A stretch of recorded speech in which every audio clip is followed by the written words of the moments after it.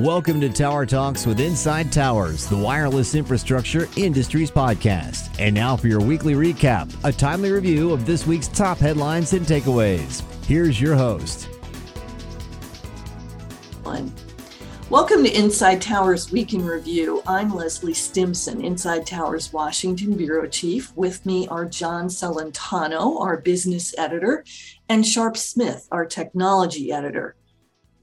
This episode is sponsored by Inside Towers Intelligence, a quarterly market report that dives deep into the wireless infrastructure ecosystem. It looks at market trends, capital expenditures, relevant M&A transactions, and more. Our Q1 2022 issue is in production and will be available shortly. Intelligence is designed for managers, marketers, and investors. An annual subscription also includes an exclusive briefing and online support. For more information or to subscribe, visit insidetowers.com/intelligence. Well, gentlemen, I think Sharp, you're going to talk about T-Mobile and a 5G test. Yes, Leslie, the president of technology for T-Mobile spoke at the UBS Future of 5G event this week, and he basically gave an update as to the build out of their 5G spectrum, and reminded us it's only been 2 years since they merged with Sprint, and they've built out FDD 600 megahertz spectrum nationwide, and which, if you like skinny channels, that's good. But other than just getting a 5G signal, it's really not 5G. But they have made great progress in the area of 2.5, and he said that basically, as of, and we knew this, as of the end of Q1, they had covered 225 million people. And but he did give a prognostication that that number will grow to 260 million people by the end of the year, and then 300 million people by the end of 2023. So if you remember, 2.5 is was really the spectrum treasure that they picked up when they merged with Sprint. So currently, T-Mobile has an average of 100 megahertz of spectrum across the nation dedicated to 5G in the mid-band. And he reminded us, as he is wont to do, that that is more than AT&T and Verizon combined. They're looking to double that number to by the end of 2023. So basically, they've got 100 megahertz now, and so that means they would have 200 megahertz by the end of next year.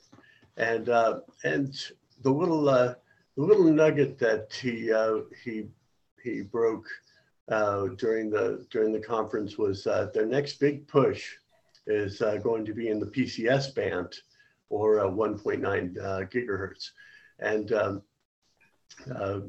T-Mobile has 110 megahertz of FDD spectrum in the PCS portfolio. If you combine that with their AWS spectrum, which is 1.7 up and then 2.1 down. So it's all there in what we now call the mid-band, and it's from everything everyone says, this is really going to be the workhorse spectrum of 5G. So it's really good news for our friends at T-Mobile.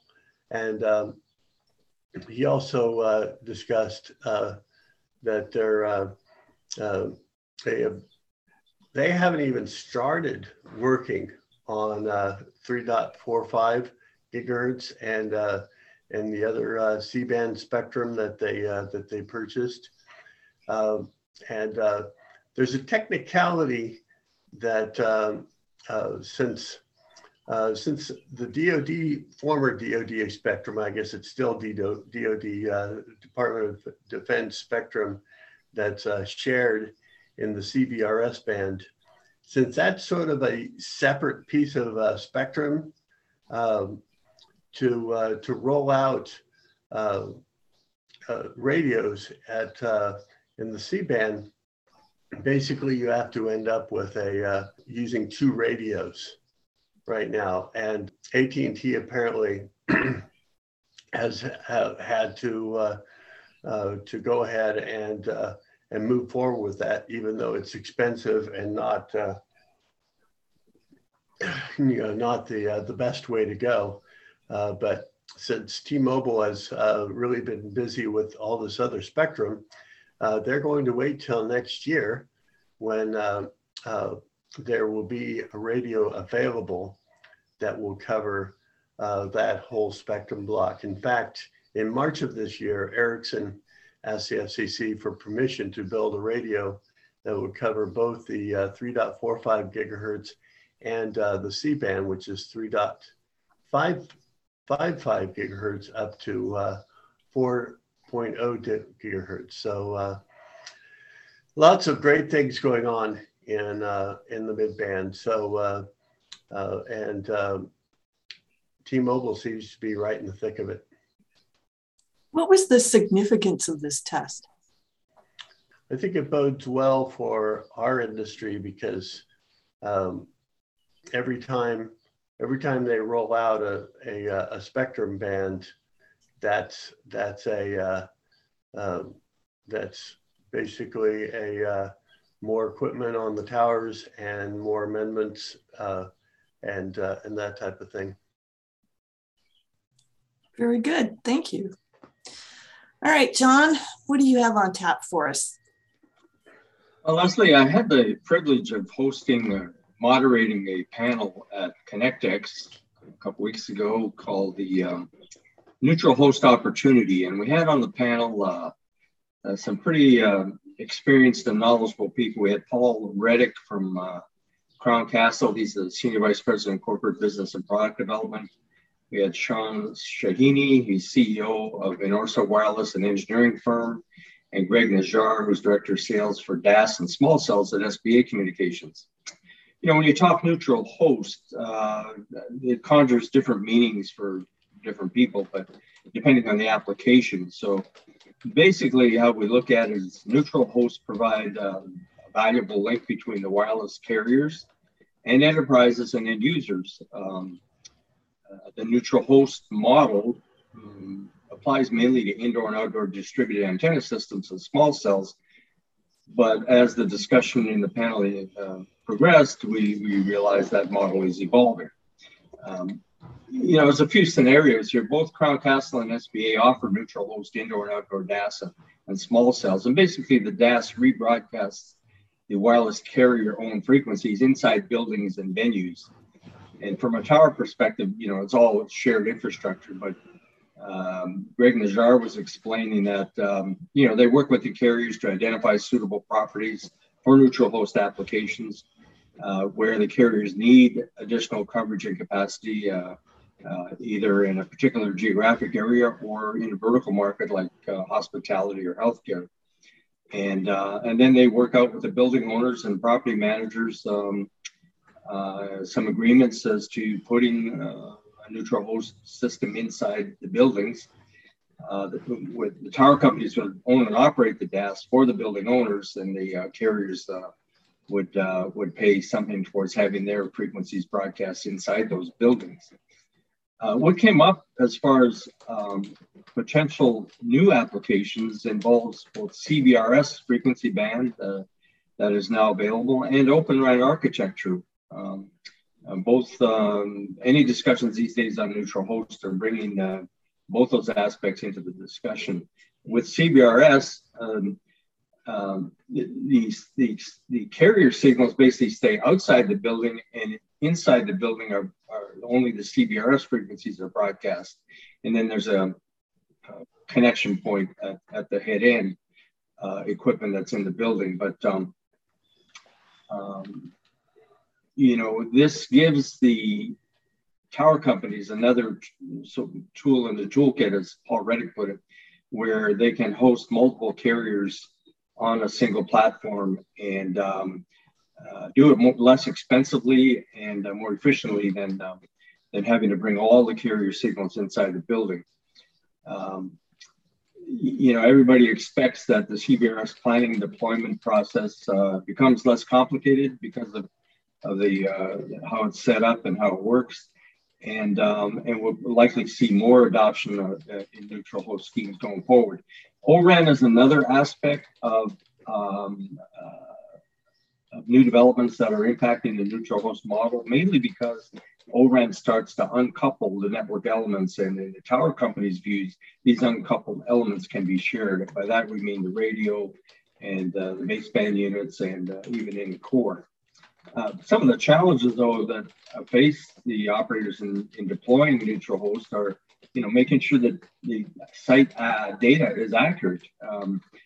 If a tower company is going into a location, that the details of site drawings and design documents are all up to date, at least, so that proper planning can be done.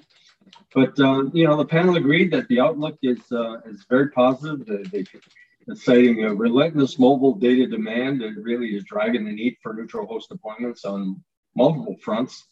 The carriers certainly see in their larger markets capacity doubling almost every year, and more when you realize that calls originate or terminate from inside buildings, then this whole notion of having neutral hosts to serve the occupants of the building and the owners and managers of those buildings is becoming even more important. As Sharp alluded to, we are expanding our frequency ranges and our coverage and the capacity across different applications. So we wrapped up the panel with the unanimous agreement that making all these solutions work requires a close working partnership with the carriers, the tower companies, suppliers, and the systems integrators that actually do the work. So interesting discussion, Leslie. Got a good response from the audience. And, it's an area that's going to be an important aspect of the wireless business that we're going to continue to follow. Thank you, John. That was interesting. And it's always interesting to hear about sessions that happened that some people might not have been able to attend, after the show. So just know that ConnectX has put up a series of recordings of the various panel sessions, so that if anyone was unable to attend a particular panel they might have had interest in, you can go to the WIA ConnectX website, and the recordings are there for each of the panel sessions. So, yeah. Okay. Thank you. Okay. So Thursday, the Senate, a subcommittee of the Senate Commerce Committee had an oversight hearing for NTIA. And it's been a while. I think it's been 4 years since they've held such an oversight hearing. And NTIA has had a lot of leadership changes in that time. But now it's important because NTIA, is in charge of distributing $45 billion in broadband deployment grants. And NTIA is, a small agency compared to the FCC. So it was kind of unusual, but Congress said, yes, you're the one. Alan Davidson, the administrator, answered a lot of questions, but the most of the questions centered around the BEAD funding. NTIA put out the Notice of Funding Opportunity for the Broadband Equity Access and Deployment Program last month. That's how you get to BEAD. And several industry associations like NATE, WIA, CCA, WISPA were surprised to find that the language in the Notice of Funding Opportunity heavily favored fiber, even though they had stressed for months it should be technology neutral. And the infrastructure law, which laid down the path for the BEAD funding, specified it should be technology neutral as well. So the Republicans got right to the heart of it. John Thune was the first one to say, why are you leaning towards fiber in this? And it was interesting. Shelley Moore Capito from West Virginia, fiber is good for West Virginia, but even she said, this is kind of a surprise. Why are you doing this? And he said, NTIA actually expects different states to use different technologies. The notice of funding opportunity allows for that. But then he went further and he said, we think fiber is the gold standard, because it's the most resilient technology. But he acknowledged for some states, fiber won't be the answer. We do give flexibility for other technologies like wireless and satellite delivered broadband. The other big focus of the hearing was the FCC's broadband location maps. The language does say that NTIA has to wait for the maps to be done and updated before they start handing out the money. And many of the senators just asked Davidson, are you going to wait? What are you going to do? Because NTIA is kind of under a time crunch on this. They feel that way anyway. They're trying to gear up. And he said, yes, we're going to wait. We have to do it carefully. We have to get it right. And his take and FCC Chairwoman Jessica Rosenworcel's estimate is that the initial maps would be ready in the fall. But then there's a challenge process. The states and localities can say, well, this isn't right. This needs to be fixed. So it's kind of squishy when the maps are really going to get done. And then, of course, when the money's handed out, all kinds of experts have been predicting the money won't be handed out until next year, and it won't be early next year either. So another topic that was broached about the language for applying for the BEAD grants, Thune and Marsha Blackburn, Republican of Tennessee, they said that it disadvantages, that was a quote, providers that do not use a union workforce to deploy broadband. And they said, well, our states, South Dakota and Tennessee, are right to work states. We don't have unions. And this application process should not create unnecessary burdens for providers to get the job done. That was Thune. So Davidson said BEAD will create tens of thousands of jobs. We want it to be safe. That's what's behind these reporting requirements. We have an obligation to make sure that all federal laws are obeyed, including federal labor and employment laws. While NTIA understands states have different approaches to workforce laws, he said, we do not feel this is an undue burden. We don't think it precludes providers in your states from participating in the program. And to all of this, Thune and the other senators said, well, we're going to be watching this whole process to see how it plays out. We're going to be watching NTIA. So it'll be interesting. And that was that. Timing is going to be so important here. I can just see it stretching out, and God knows when these rural areas are going to get their money to get the projects built. Yeah, there's no hard and fast. I don't know why NTIA feels it has to rush. There really is no hard and fast deadline. I mean, there is supposedly a 90-day challenge process to the maps, but that doesn't apply to when the money has to come out. I do know that once the providers get the grants, they have a year to build out. Gotcha. So they'd have to know, well, you'd have to plan.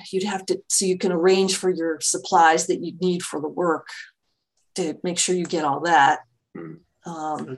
But it was stunning for me to hear all that.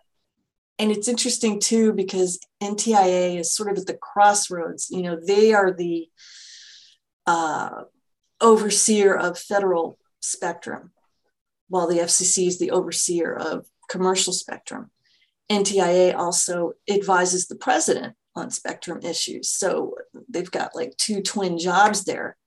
And they're talking about creating this spectrum database for the federal agencies, because there is none now that would enable all the agencies to see who has what they're doing with it, if there's any that's not being used that some other agency could use. So they're pretty spectrum aware. And for them to put that 100 megabits per second symmetrical up and down, as John, you said to me when we were editing this week, that's code for fiber, Yeah. So I don't know, to be honest. I don't know. And this was interesting. When I was saying they only have 150 people, they've been hiring because their goal is to have a person on staff to help each state with this application process. They have maybe half of them hired right now, he said. And he said during the hearing, if you guys know of anybody, please let us know. We need good people. And it was like, because Marsha Blackburn just asked him point blank, well, how many do you have? Are they staff people, meaning staffers as opposed to freelancers, someone who would have a little bit more weight behind them than someone who floats in and out of the job. It was, I don't know, the whole thing was just kind of surprising. Is the goal to have one staffer assigned per state? Yes. I see. Okay. Yeah. Because of all the interaction that's needed. Oh, yeah. Absolutely. That's the goal. And they have about half of them. Here's what I don't understand, Leslie. It's just the states supposedly can make up their own minds. Well, why? And Congress provided verbiage that was opened the door to both wireless and wireline, fiber rather, and satellite. Yeah. Whatever. And then NTIA changes the verbiage over to fiber centric. What exactly how much leeway does each state have to go, hey, we don't care if you're like doing 100 meg up, 100 meg down. We need to cover these people with wireless, and we need to do it now. Supposedly they have a lot of leeway, and they probably have to prove, this is what's needed here. This is what our experts tell us is needed to get this speed of connectivity in this area. And then I think the project by project presentations will make that pretty clear what's doable and what isn't. Yeah. So. And then as far as the union question, he talked about waivers. Davidson said, I don't know how that's going to be. You need a giant waiver for a right to work state. They're going to have to figure out some big exception for that. But he was saying you'd need a waiver in some cases, and it would have to be a pretty high bar. And I thought, what? I understand they don't want to be giving out waivers willy-nilly, but then why did they put in the union language if they didn't want to have to deal with a million exceptions? Was that added in also? Yeah, it favors, the language says something to the effect that it favors unions, using unions. It also favors buying American, for supplies and such. Of course, that part I can understand, but yes, the government should be dictating who you use to do the job. No. As long as they're, OSHA compliant and certified to technicians, right. It doesn't matter. Right. It shouldn't. So it's interesting. How did all these little nuggets get in there? Would have been nice to have been in the room. Yeah, you're not Hamilton. Yeah. Yeah, right. Very good. All right. Well, I guess that wraps up another episode of Inside Towers Week in Review. Thank you for listening, and we will see you in a week.